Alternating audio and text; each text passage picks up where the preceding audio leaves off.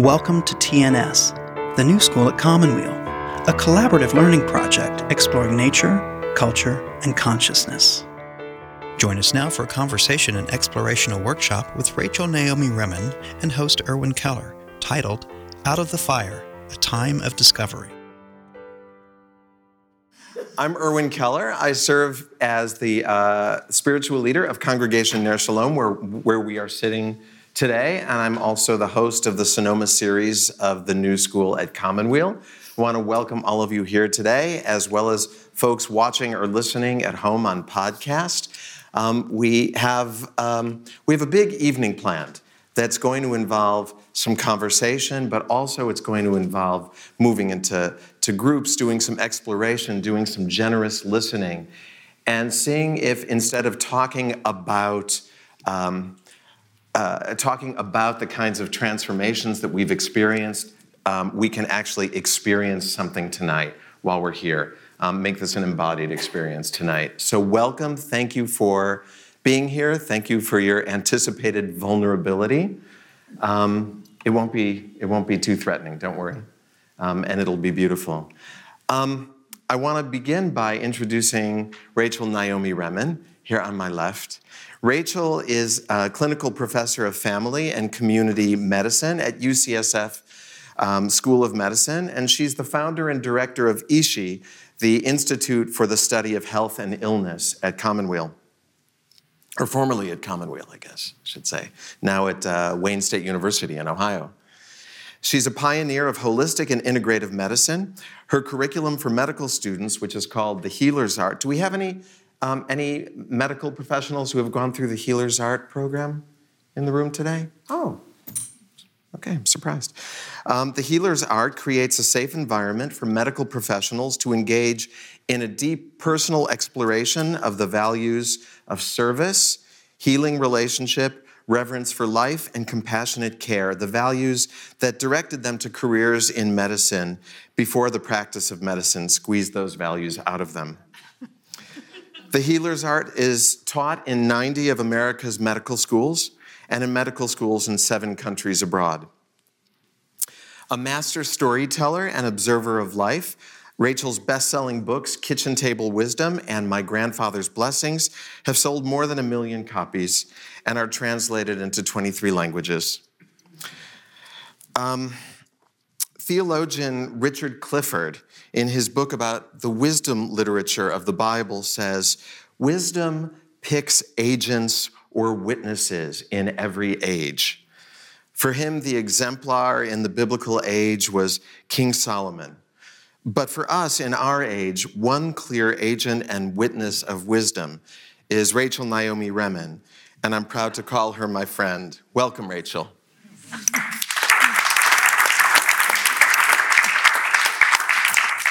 I love you, Vern. Yeah.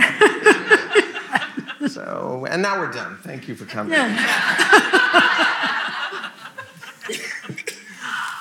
Rachel and I have already been driving in a car today for hours.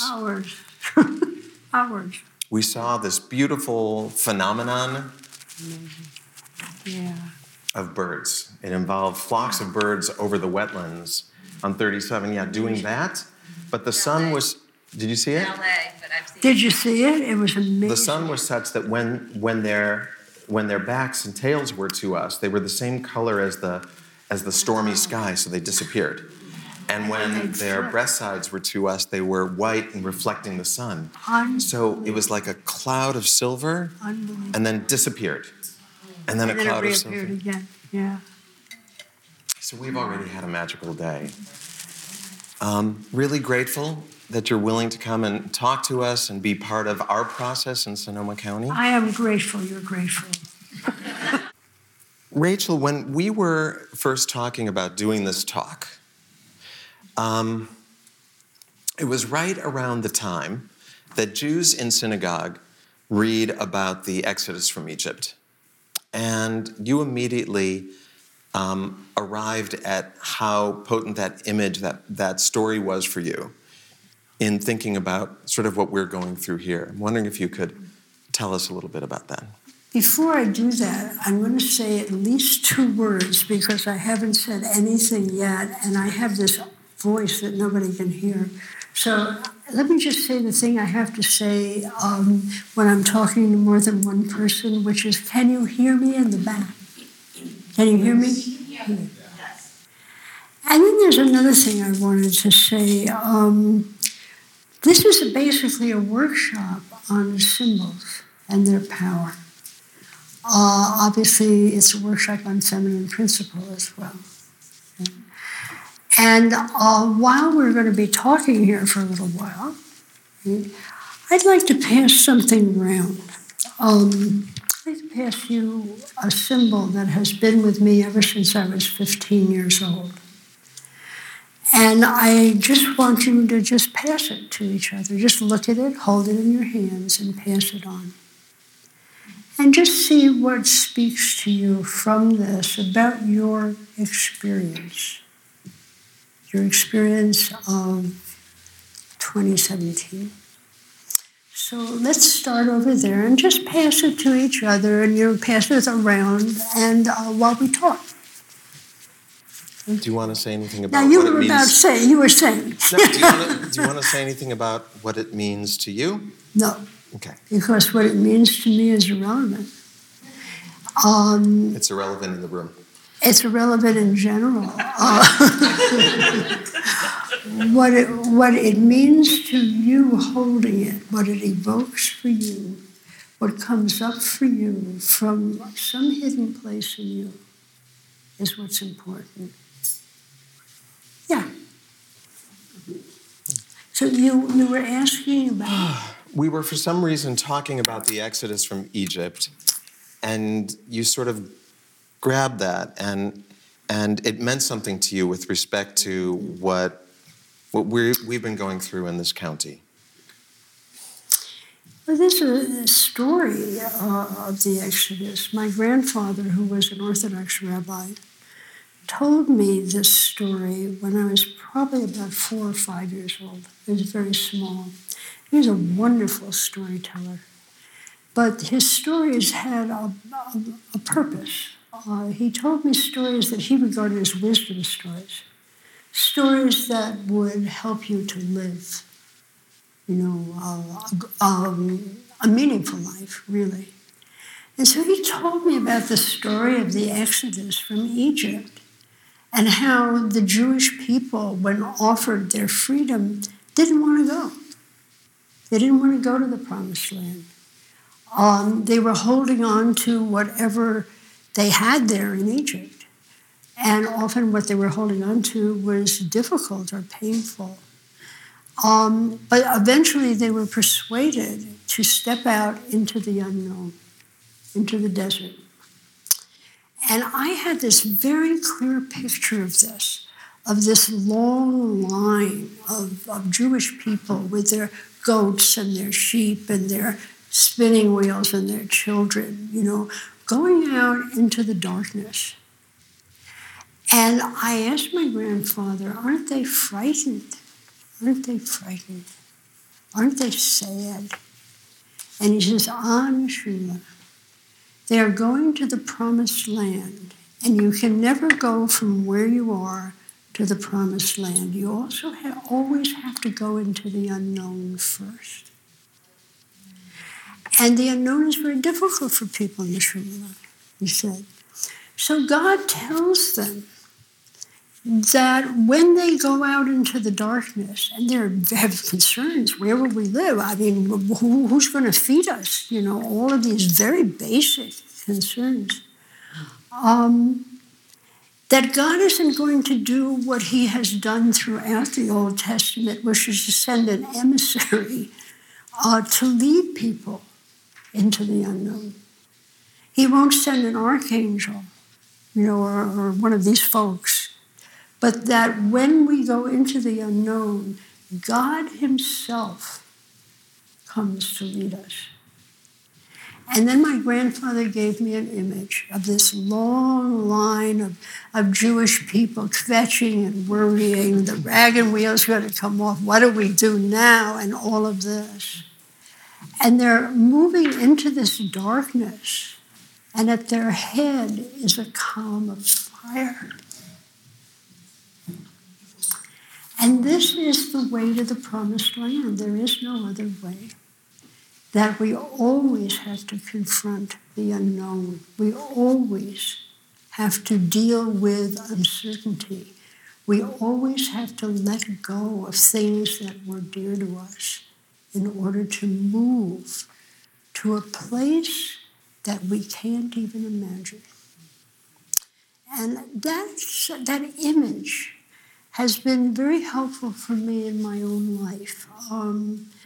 I've not had a very easy life myself.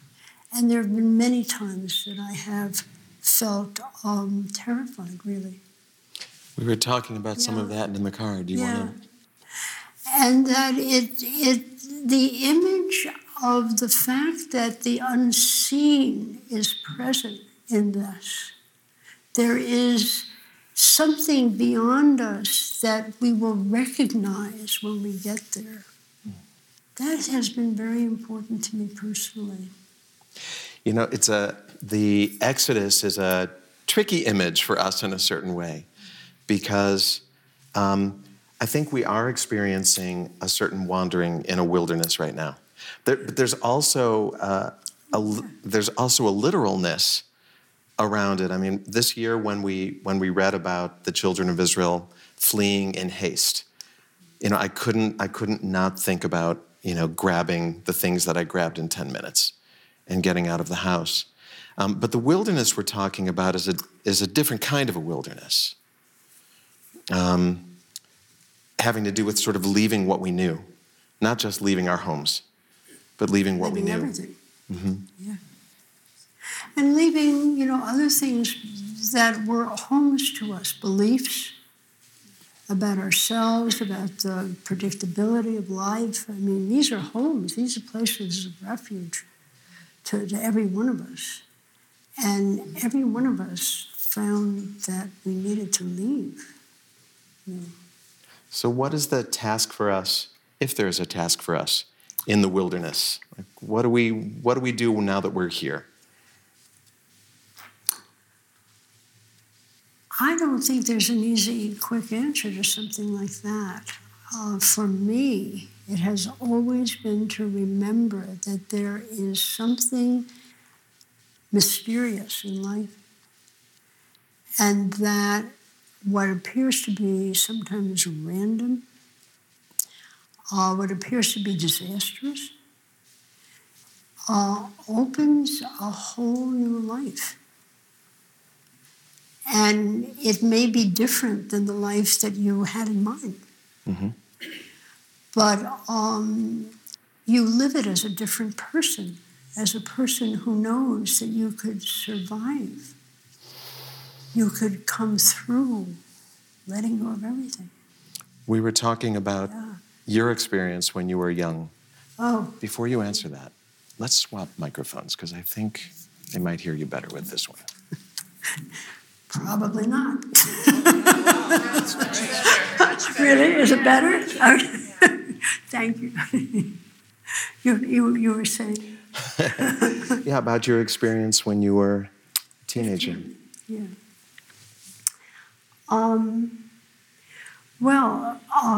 My life ended one morning when I was 15. The life that I had been raised to live. I'm the child of elderly parents who were immigrants. And I had a whole life that I was being groomed to live. And one morning I woke up and I had Crohn's disease, which was an incurable illness. It's led me through 9 major surgeries. It's led me to literally the door of death and back again at least twice. And it was over. And there was nothing. There was nothing. I couldn't go back to school. I couldn't do anything. I weighed something like 90 pounds. I weigh 140 as I'm sitting here. Right? And I looked like someone with anorexia. And I was unconscious in the hospital for a year. And I remember lying on my couch in my living room. My father was actually at some deep level quite happy because I wasn't going to grow up and I would be his little girl for the rest of my life. But my mother had very different ideas. She is a professional woman. She's one of the founders of public health nursing in America. And after I lay there and felt sorry for myself and refused to talk to anybody and became profoundly depressed, after about 2 or 3 weeks of this, when I first got home, she said to me, get off the couch, we have a place to go. And I wouldn't do it. And she said, well, where are you going? I said, I can't go anywhere. I can't walk. I can't do anything. I have no strength. I can't go anywhere. She said, get up. And she put me in the car and she drove me out to Long Island where you raced cars and gave me competitive driving lessons. And I raced Porsches until I was 21 years old, right? Because she wanted me to know that even though I couldn't walk 2 blocks, I could drive a car at 120 miles an hour in the wind.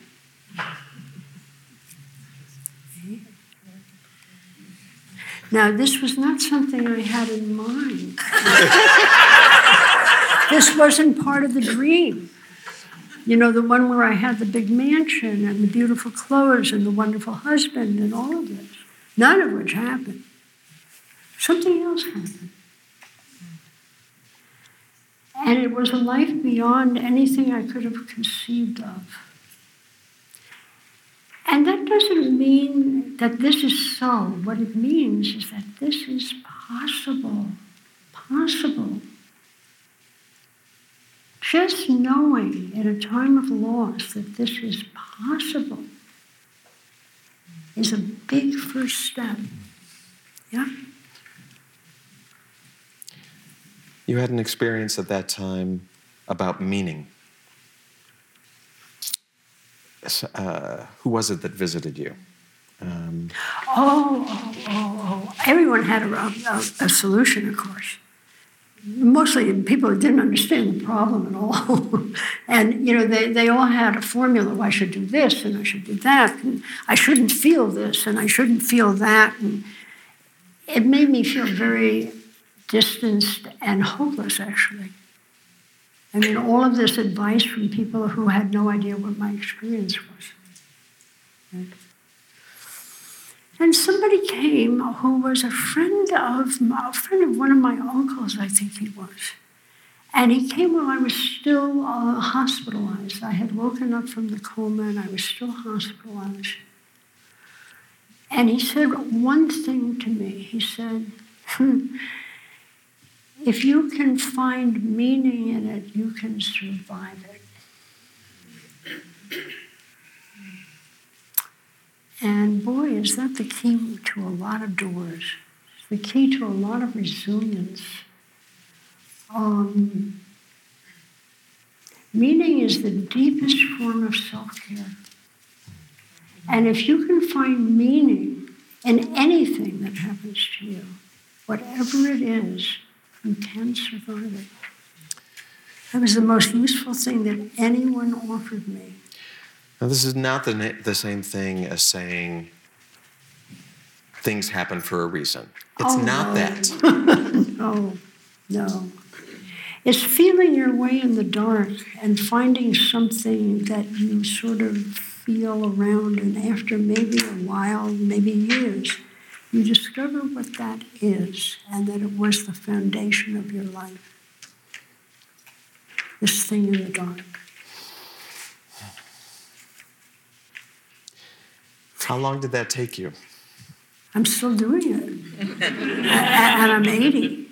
Because we're still in a process here in this county. Oh, yeah. And we've all experienced loss. And for some people, it's really real. People lost homes, people lost work. But also, we all lost a sense of security. We all lost sort of the relationship we had with the nature around our houses changed. The trees on our road, that changed too. My relationship with the road that I live on, changed. Now that it's a road, there's only one road down off the mountain, right? And now I see it as an escape route, instead of just seeing it as a wonderful, isolated road. And at the same time that we're experiencing sort of so much loss, and so much change and uncertainty, I get a sense we don't talk about it much. And we have hashtag Sonoma County Strong everywhere. There's sort of in the same way that like our culture doesn't like people talking about grief. I don't know this, but I suspect that at least I don't feel comfortable talking about what has changed for me, in part because I didn't lose my house. So by what right do I speak about being in a wilderness now? You're listening to a TNS conversation with Dr. Rachel Naomi Remen and Erwin Keller. So I guess a couple of questions there for you are just sort of, how do we hold being in the wilderness, doing a process of finding meaning in a culture that kind of would like us to just get on with things? Well, I don't think there's an answer to that, one size fits all. I really don't.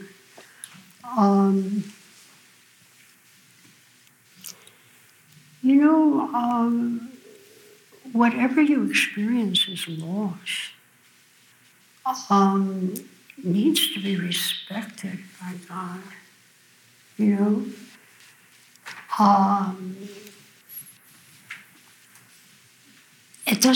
This is not a competitive thing. I lost a house, you lost a pair of shoes.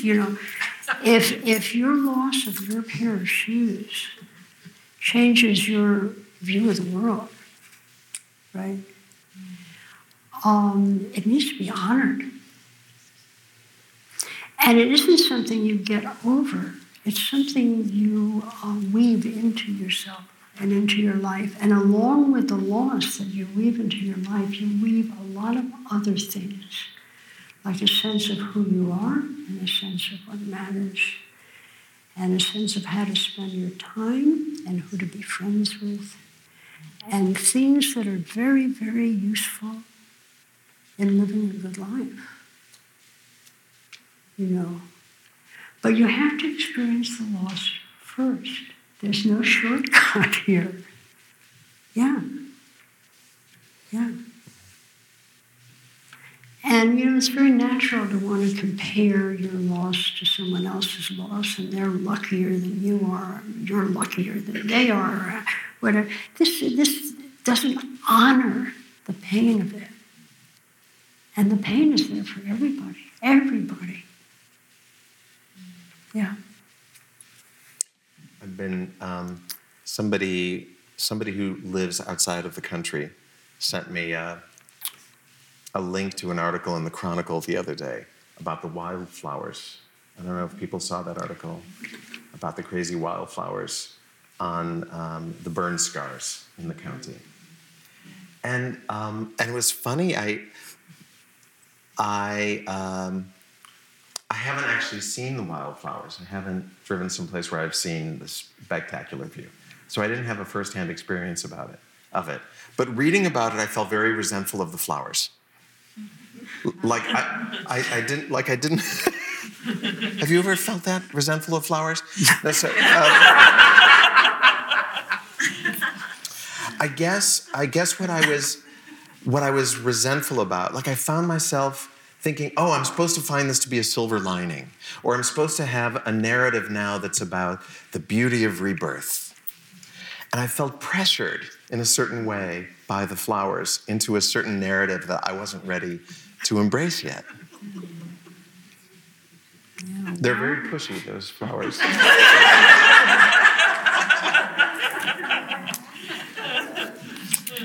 Well, all birth, women will tell you this, all birth involves labor. What's that? Say more. All birth involves labor. Birth is, a painful process.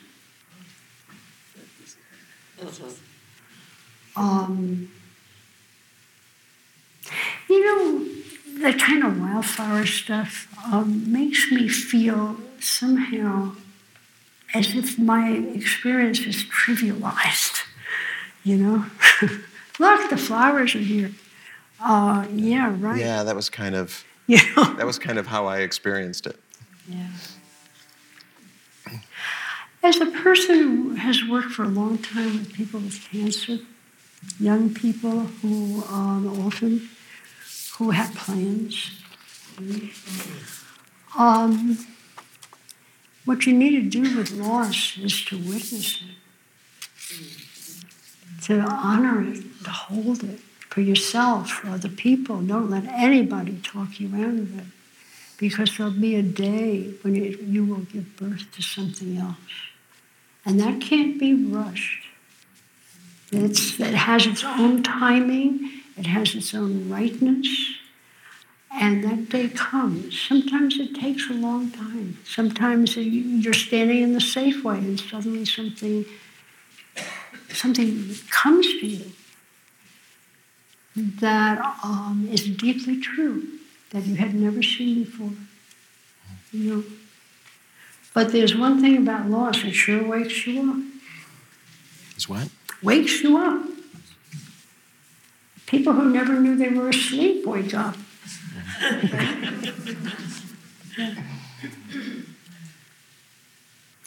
And then it makes you kind of fearless. This is the oddest thing. It makes you able to sit with other people who have losses and become a healer. It makes you able to accompany people into dark places and sit with them and breathe together. Yeah. I think for my own purpose, I'm a trained physician and God knows what else, a therapist and all of this. The thing that I bring the most to the people I sit with, who come to me in difficult times, is the depth of my own losses. And the fact that I'm sitting here dressed in decent clothes and I have makeup on my face despite them. And that's what we offer people, that genuineness, that sense of the power and reality of life and of human beingness. I knew I didn't turn it off. I can't turn it off. Did you turn it off? Yeah. Yes. Thank you. Sure. Yes.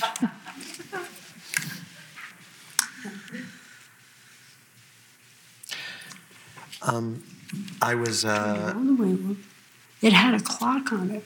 It did. Yeah. But I'm also timing this bit. Because we can talk you to death here. We really want to do some experiential stuff. I was reading a piece of Talmud recently that surprised me a little bit. There's this parable of a rabbi named Rabbi Yossi, and he's walking down the road in Jerusalem, and he goes inside a ruin to pray, to do his morning prayers or his midday prayers. And the prophet Elijah, who's kind of a mythical figure, appears and sort of stands guard for him while he's praying. And then when he's done, the prophet Elijah says, "You shouldn't pray inside a ruin." And the rabbi said, "Well, I didn't want to stand on the road because I was afraid I'd be distracted." And the prophet Elijah says, "Then stand on the road and pray the short version of the prayers." So it caught my attention because I'm sitting with the question of, like, I want to be in the ruin a bit. Like, I want to witness this. I feel like I still need to sit and think about the week of the fire. I need to go over it in my mind. I'm not ready to walk out of the ruin. On the other hand, You know, the prophet Elijah didn't say, go home. The prophet Elijah said, stand over there on the road. Like, you can stand a few feet away from it and still look at it and see it. And so it really caught my attention around, like, how do we hold the grief, the loss? What is the difference between being inside of it, being outside of it? How do we hold both of those, right? Because we're going to be walking in and out of this ruin for some time. But where do we want to land? And does it matter? And does it matter? Sorry. It's a stubborn little phone. It's a tenacious friend of yours. Yes. Oh, my goodness. Yeah.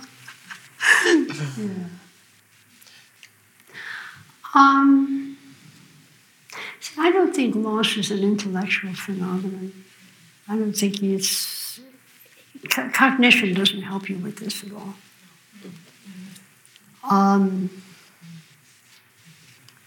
It's really coming in touch with something in you that survives. And that something is very deep and it's very old and it's in every one of your cells. And most people don't get down and dirty enough to experience it. But once you've experienced it, it's a resource. You're never as afraid of the dark again. What does getting down and dirty with it look like? Running down a road with a fire behind you is pretty close to it. Yeah. Yeah. But once you experience this, that there is something that cannot be extinguished,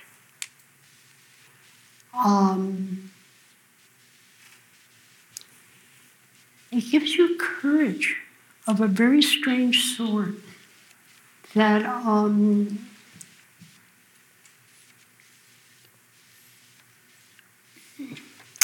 Roberto Assagioli, the founder of psychosynthesis, said, there is no certainty, there's only adventure. Can you say that again? There is no certainty in life, there is only adventure. And it gives you a confidence in your ability to survive, which allows you to live with a lot of passion. It really does. But all this takes time, and each one of us has our own sense of, healing takes time. And in a funny way, we're talking about healing now. I'm covered with scars. They remind me that I can heal. And it takes time. And it takes patience, and it takes paying attention. You say in My Grandfather's Blessings, you say, how strange to think that great pain may be impermanent. Something in us all seems to want to carve it in granite, as if only this would do full honor to its terrible significance. But even pain is blessed with impermanence.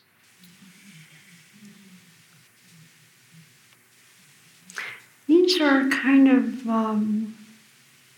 pieces of a wisdom that allow you to live more fully.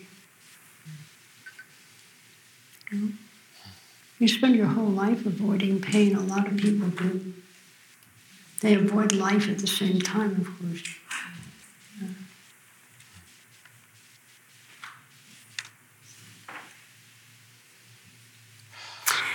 We're always trying to fix things. This is such a masculine principle world that, something happens, we'll fix it. I just gave a talk to 175 women doctors about the feminine principle and the way we look at things through the feminine principle. And of course, for the last 100 years, medicine's a cosmology. The world is broken, and we're here to fix it with our technology and our science and what have you. Right? But the world isn't broken. The world is hidden. You know the story that's told at the beginning of the new year, the story of the birthday of the world. And it starts with a disaster. Let me tell you the story, you know. It starts at the beginning, and it goes like this.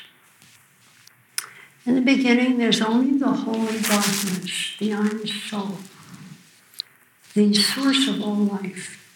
And you know, the Old Testament begins with the darkness and the wind over the waters and all of that. Okay? And then, sometime in the history of things, the world of 1,000 things, this world that we're living in right now, this in here, right? This world emerges as a ray of wholeness out of the heart of the holy darkness, the source of life. And then, because this is a Jewish story, there's an accident. And the vessels containing the wholeness of the world break open. And the wholeness of the world is split into 1,000 infinite number of sparks of wholeness. And they fall into all people, all things, all events, all institutions, all countries, where they remain deeply hidden until this very day. Now, according to my grandfather, the whole human race is a response to this accident. We're here because we each have innately the capacity to discern the hidden wholeness in all people, all events, all institutions, all countries. And we have the capacity to lift it up and nurture it and strengthen it and make it visible once again. And therefore, to heal the world back into its original wholeness. And this is a process that involves every human being. All the folks who are gone, all the folks alive today, all the folks who are yet to come. And the name of this process is Tikkun Olam. And that translates as service. We're here in service to the hidden wholeness, to heal the world back into its original. And what that means is every single one of us is a healer. We were born healers. That's why we've come, because we have the capacity to lift up the hidden wholeness, the hidden world in all events, all events. But we do that together. That's a very different cosmology. You live very differently when you see the world is hidden rather than the world is broken. I used to be very judgmental of people's growing edge. I saw their growing edge as their limitations, and why were they stupid like that as a young person? I felt very strongly that people just didn't get it. This is just the growing edge of the world, the place where people don't get it. And my grandfather was a magnificent teacher. He used a model that I use with the medical students a lot, which is a pure discovery model. He would set you up to find the thing that he wanted you to know. And when you found it and you ran to him and said, Grandpa, he'd say, how wonderful, Neshumala. So after he told me the story of the birthday of the world, and I was a very small child, and he died when I was 7, so I must have been about 5 when he told me this. He used to visit me on Sundays, and he'd bring me presents, and they were wonderful things. And one day, just very soon after he told me the story, he came to visit me, and he brought a paper cup, a little paper cup. I was thrilled. I was sure there was going to be some magic in it because my grandpa was so magic, right? And he handed it to me, and I looked into it, and it was filled with dirt. Now, I was the only child of elderly parents. I was not allowed to play with dirt, and I reminded him of this. And he laughed, and he took me in the kitchen, and he showed me how to put a little bit of water into the cup. And he said, if you put a little bit of water into the cup every day, something can happen. Now, this didn't make any sense to me at all. I was a New York City child. I didn't know what could happen when you put water on dirt. I mean, this was beyond my experience, right? But I loved my grandfather. And yes, adults were always telling me things that didn't make a whole lot of sense, like cross on the green, when the red was so much prettier, you know. And I loved him, so I promised him I would do this. And the first week, it was okay. I was excited. Something was going to happen, but nothing did. And the second week, when he came to visit me, I tried to give the cup back to him, but he wouldn't take it. He said, every day, Neshama. And the third week got really hard. I would forget. And I would remember only after I had been put to bed. And I was afraid of the dark. And I would have to go in the dark to the kitchen to put a little water in the cup. But I didn't miss a single day. And halfway through the third week, there were 2 little green leaves in the cup that had never been there before. I was astounded. And the next day, they were bigger, and I couldn't wait to see my grandfather. I'm sure he's going to be as surprised as I was. But he wasn't. And he said to me, Neshama, life is everywhere, even in the most hidden and unexpected places. And I was thrilled. And I said, all it needs is water, Grandpa. And he said, no, Neshama, all it needs is for you to remember that something can happen. And I think that's a good story for us right now, actually. Something can happen. Wildflowers on the burn scar. You're listening to a TNS conversation with Dr. Rachel Naomi Remen and Erwin Keller. So we're going to do a workshop on symbols and symbolic language. And I want to just say a few words about symbols and symbol work. It's very helpful at a time like this, which is why we're doing this. We're offering this as a tool. And let me just say a few things about symbols themselves. And I have notes because I can go on forever about stuff like this. So this sort of keeps me in line. Symbols are the language of the unconscious mind, the realm of mystery, the deeper truth. And often it's a truth that's universally shared. Symbolic work is always discovery model. It's always a discovery model. And symbols are basically our first language, our oldest language. And we all speak it. It's the images, the dreams, the world of dreams, the world of the deeper level of knowing, if you want to think of it that way. Most of our deepest sense of meaning lies in the unconscious mind. And the unconscious often acts as a compass. It gives us a sense of inner direction. Just a few other words about symbols. You know, how are they useful to us? Well, they often bridge us to the world of essence, of core meaning. something that transcends culture and is universal, the archetypes, patterns, which can be trusted and are playing out in every one of our lives. They offer us new eyes and a larger perspective.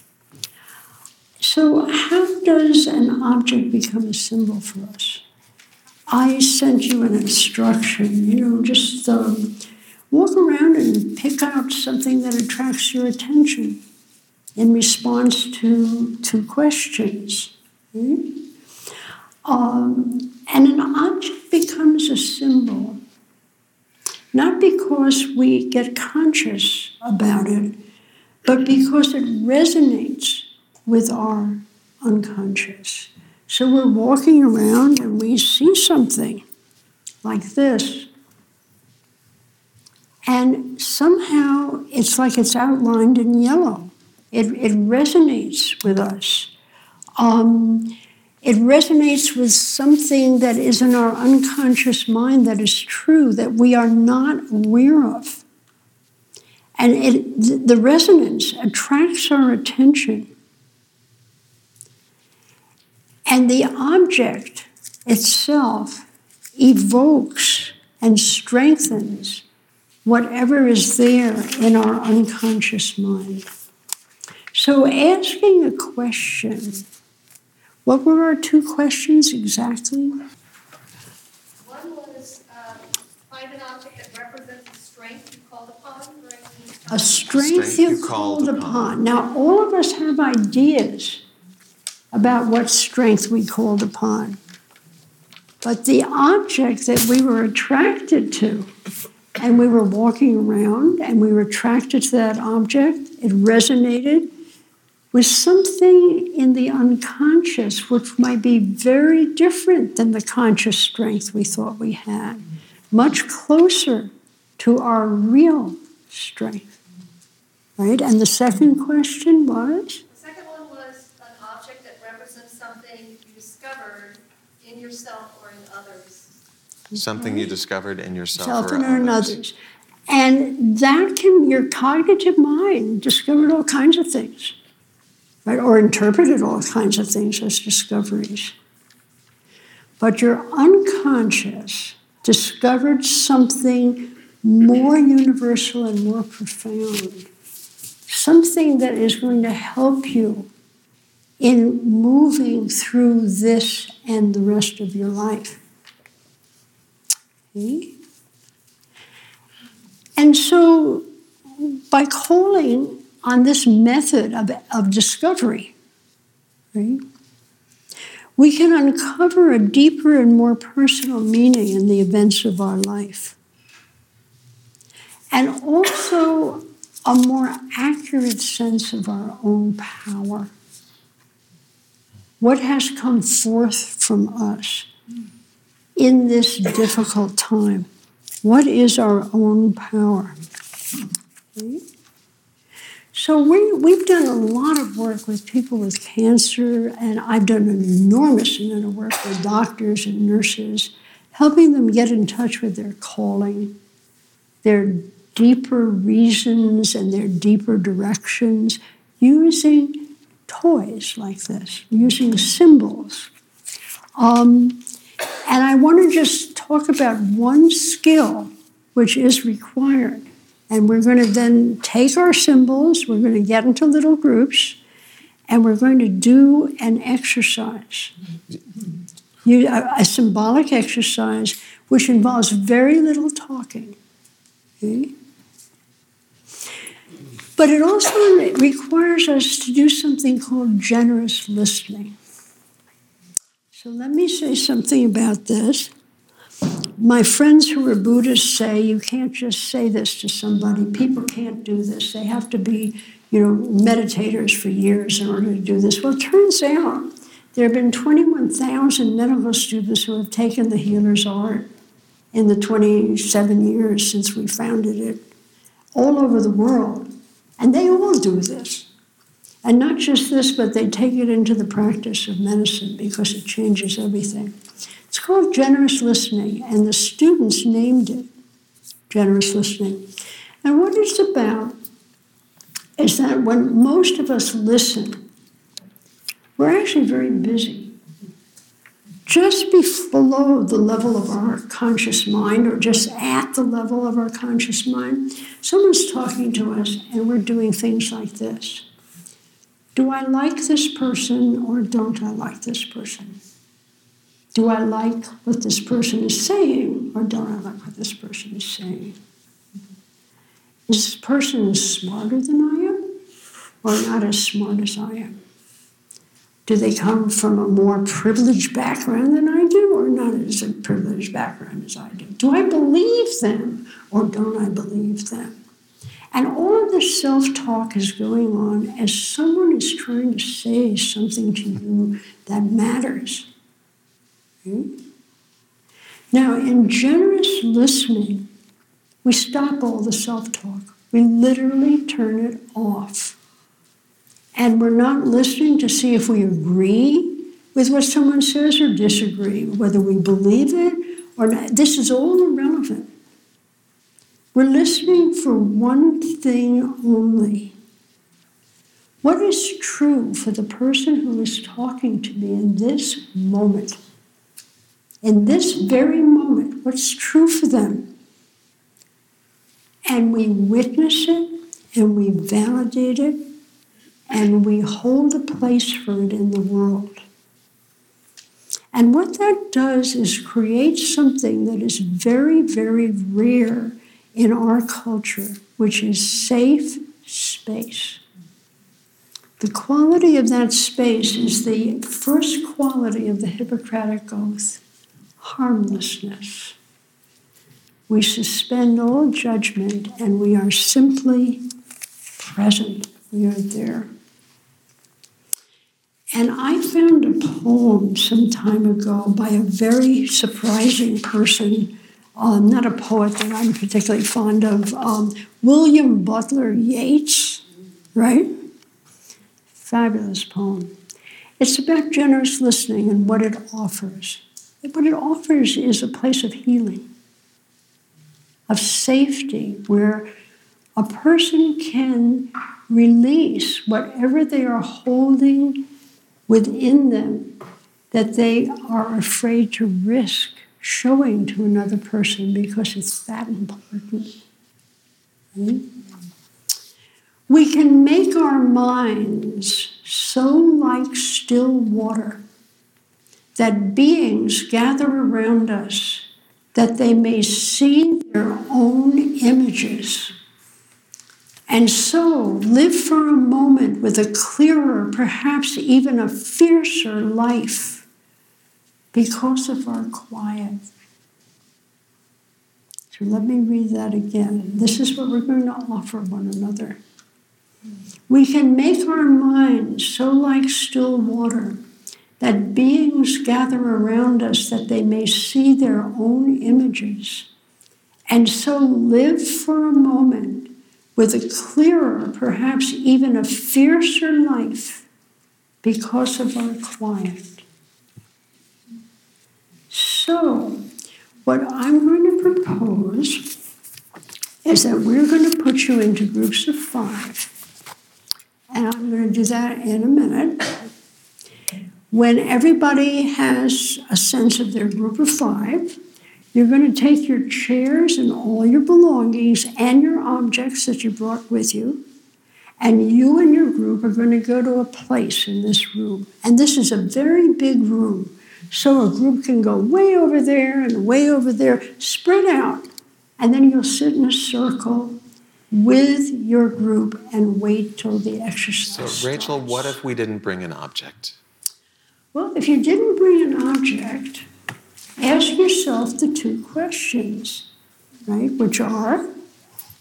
An object that represents a strength you have called upon in this time. And the other, something that represents something you discovered in yourself or in others that matters to you. Something you discovered in yourself and others that matter to you. And something that you discovered, a strength that you discovered. A strength you called upon. Okay. Look in your purse, look in your pockets, look at your jewelry. You have objects all over you that may answer these questions for you. Okay? And if you can't find something like that, take a piece of paper, make a little drawing. We have index cards, if you need those, with crayons and pens at the front table. At the front table. So, we are now going to count off 1 through 5. If we were kindergartens, we'd know how to do this really easily, but being intelligent people, we're going to have a problem. Okay, are we ready? Let's pay attention now. 1, 2, out loud, 2. 2, 3, 5. You're one group. Remember who these folks are. 1, 2, 3, 4, 5. Another group. 1, 2, 3, 4. Okay, 5. 1, 2. Okay. Would the 1 and 2, those people who just said 1 and 2, come up here for a moment? Right? We got a plan for you, don't worry. And the rest of you, gather up your people, gather up your chairs, gather up your materials, find a place in the room as quickly as you can. Once everyone is settled in, we'll give you more instructions. And let's all sit down and put your belongings behind your chairs. Put your belongings behind your chairs. Good. Yes, put them not in the middle of the circle. Put your belongings behind your chairs so there's a clear space in the middle of your circle. Good. Okay, and everybody has their objects. If you're watching at home or listening at home and you would like to participate in the learning of the evening, allow yourself to walk through your home or your office and identify objects that answer the 2 questions that were answered by the people who are here tonight. Okay? And keep these objects close to you. Allow them to be a source of strengthening to the qualities that are within you that have emerged in response to the events of your life in the past year. And remember also that you can strengthen your inner qualities by selecting objects of your own that reflect to you certain qualities that you feel you need to develop or you do have developed that you want to keep close. And put those objects around you because when you see them, they will strengthen your deepest truth.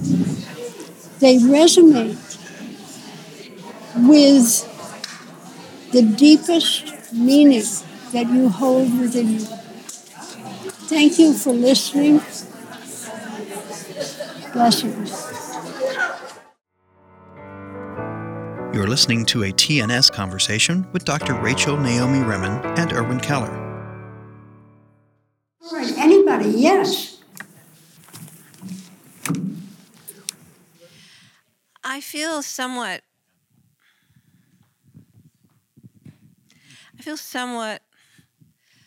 dumbfounded and awestruck by the meaning, the deep meaning that these objects, I didn't come prepared somehow, I didn't know about that, but these objects I'm carrying in my purse, a pen and this water, have such deep meaning to me. I had absolutely no idea how rich in meaning they are. So this to me is a door, thank you so much, Rachel, to the richness in my life that I have just absolutely not noticed.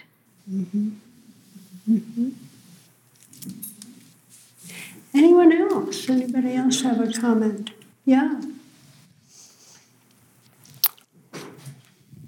I was tremendously moved by hearing each person speak about their objects.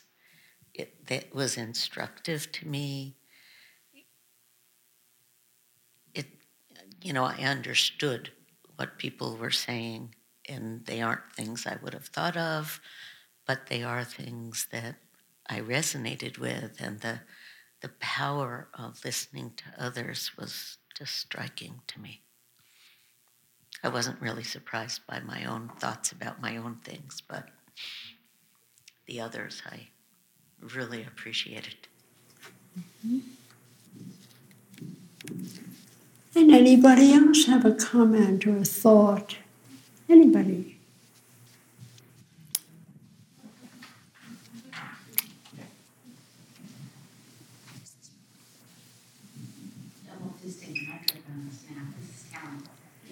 Oh, put it up to your mouth, as bad as I am. Okay. I particularly resonated by the passing of the objects and the holding of other people's objects, and how something that maybe I would have seen as just a simple thing all of a sudden was imbued with so much meaning that it tapped into my memories and my experiences of those objects. So it was really insightful and revealing about that. Thank you. Mm-hmm. Anybody else have a comment? Yes. I noticed that in our group we had a lot of silence, and my story about our group is that we allowed the other people to see deeply into us in a vulnerable and heart-centered way. Mm-hmm.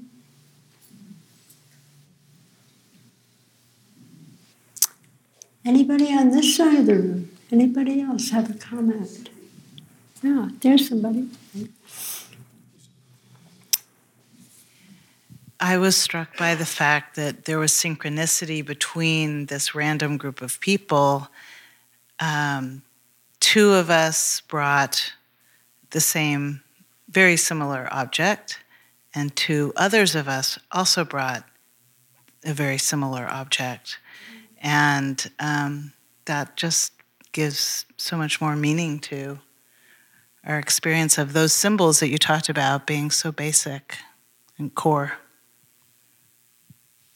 And also that something was passed around, it was actually twice, a rose quartz heart, and they were so warm. As they got passed around, they warmed up. I mean, it was like hot by the time I got it. It was amazing. Mm-hmm. Mm-hmm. Anyone else over here? Yeah?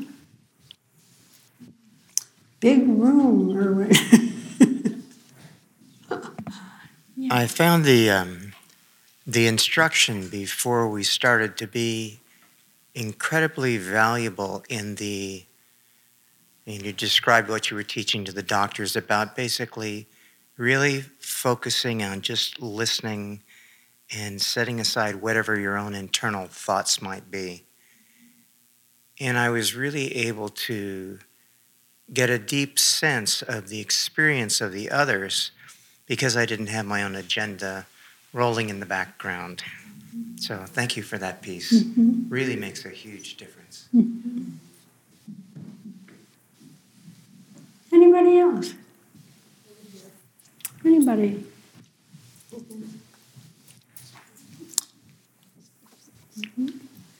Mm-hmm.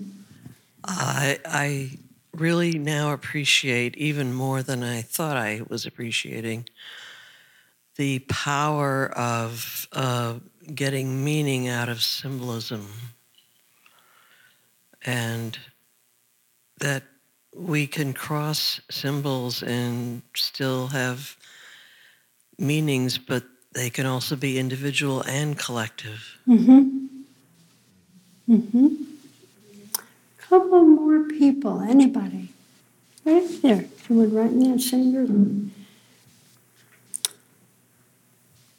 I didn't come prepared for today, and yet I was taken by the fact that you were wearing a dragonfly pin. 2 days ago, I was told friends of mine were moving, and they found a place to live in another state unexpectedly and put an offer and bought the house. And the dragonfly presented very significantly in that. It was called Dragonfly Ranch or something. Yesterday, I went to a friend's cabin. They found a magical place. Dragonflies were all over. It was called Dragonfly Cabin. I come here, you're wearing a dragonfly. When I did my vision quest, a dragonfly showed up. A little flash of light caught on its body. So I went with the symbol that presented. And in that was an opening for me that showed serendipity, magic, and it represents home for me. So thank you. It was really a blessing. You know, in American Indian symbology, the dragonfly is the messenger between the worlds. Yeah.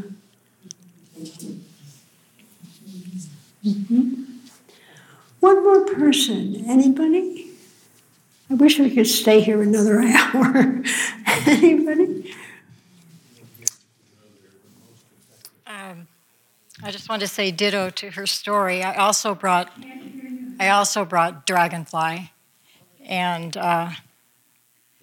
talked about following the dragonflies from Marin County to our new home in Sonoma County.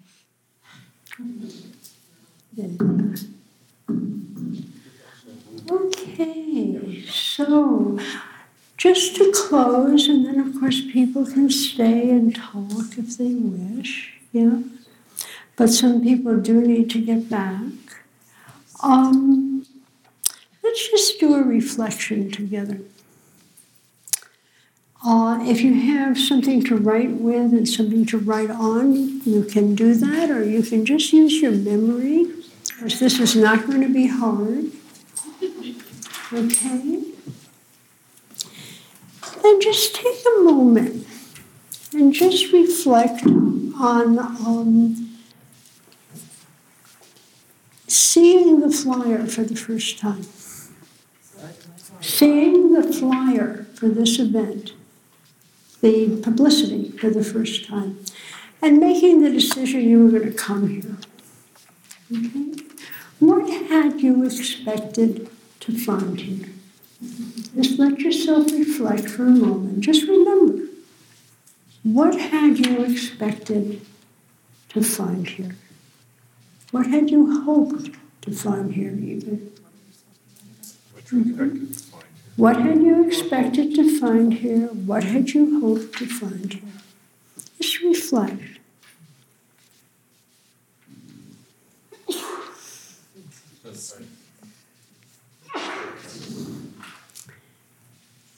And allow yourself to remember the past 2 hours. The discussion, learning about generous listening, having the experience of sitting with a small group of people and listening to them generously, speaking of your own object, and holding in your hands the objects of other people.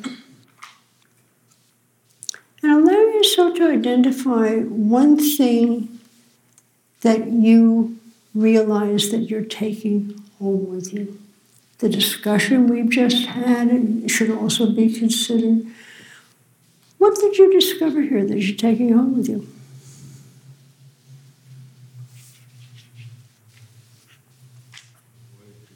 Yes, whatever it was.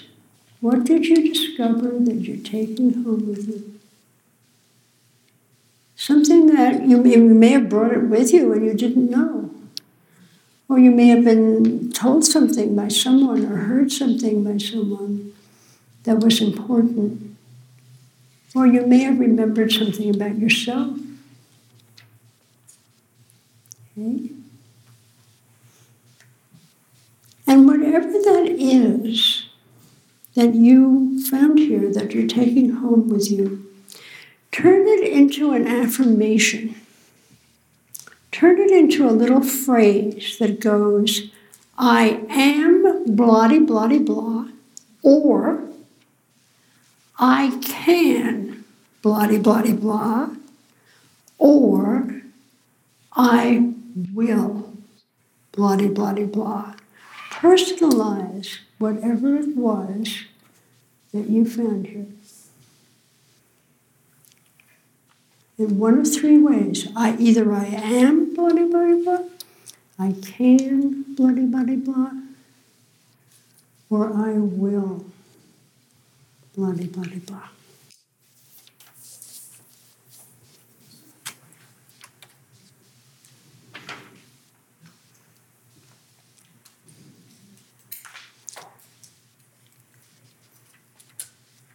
Something for you to take home with you. Okay. And I'd like to say one more thing about symbols and the use of symbols. When you resonate with a symbol, you're walking through your place and you're asking yourself the question of whatever it is, and something leaps out at you and you say, this is it, and you take it home. That object resonates with something that is deeply true in you, and it strengthens it. When you see it, when you're connecting to it, it strengthens whatever it is in you. Your deep meaning is strengthened by the object in your field of vision. So one of the things you can do if you have a somewhat area of stress, maybe your work or who knows what it is to put these objects near you on purpose. Put these objects near you on purpose. You may already have objects near you on purpose that you don't realize why they're there. You think that this lighthouse that's next to your computer is because Aunt Tilly gave it to you and she might come by and it's important she sees it, next to your computer. No, it may be that for you, you are a lighthouse. You hold the light steady in times of darkness, right? So notice the objects around you. Notice the objects that resonate with the qualities that matter to you. Choose objects that recognize, that resonate with those qualities. Keep them close to you. It's a way of strengthening yourself in the inner world by your choices in the outer world. And if you work at something like a clinic as a doctor, this could be a very, very important thing to do.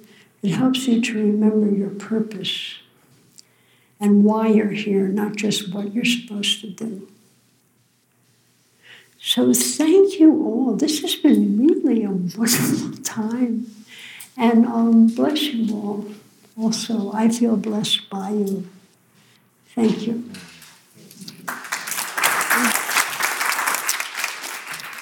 Thank you, Rachel. You've been listening to a TNS conversation with Dr. Rachel Naomi Remen and Erwin Keller. Thank you for listening to TNS, the New School at Commonweal. The New School at Commonweal is directed by Michael Lerner. Our program coordinator is Kara Epstein. Our audio producer is Ken Adams. And our theme music is by Suzanne Ciani. Visit us online at tns.commonweal.org. That's tns.commonweal.org. Commonweal is spelled COMMONWEAL. You can also find us on SoundCloud, iTunes, Facebook, YouTube, and Vimeo. Thanks for listening.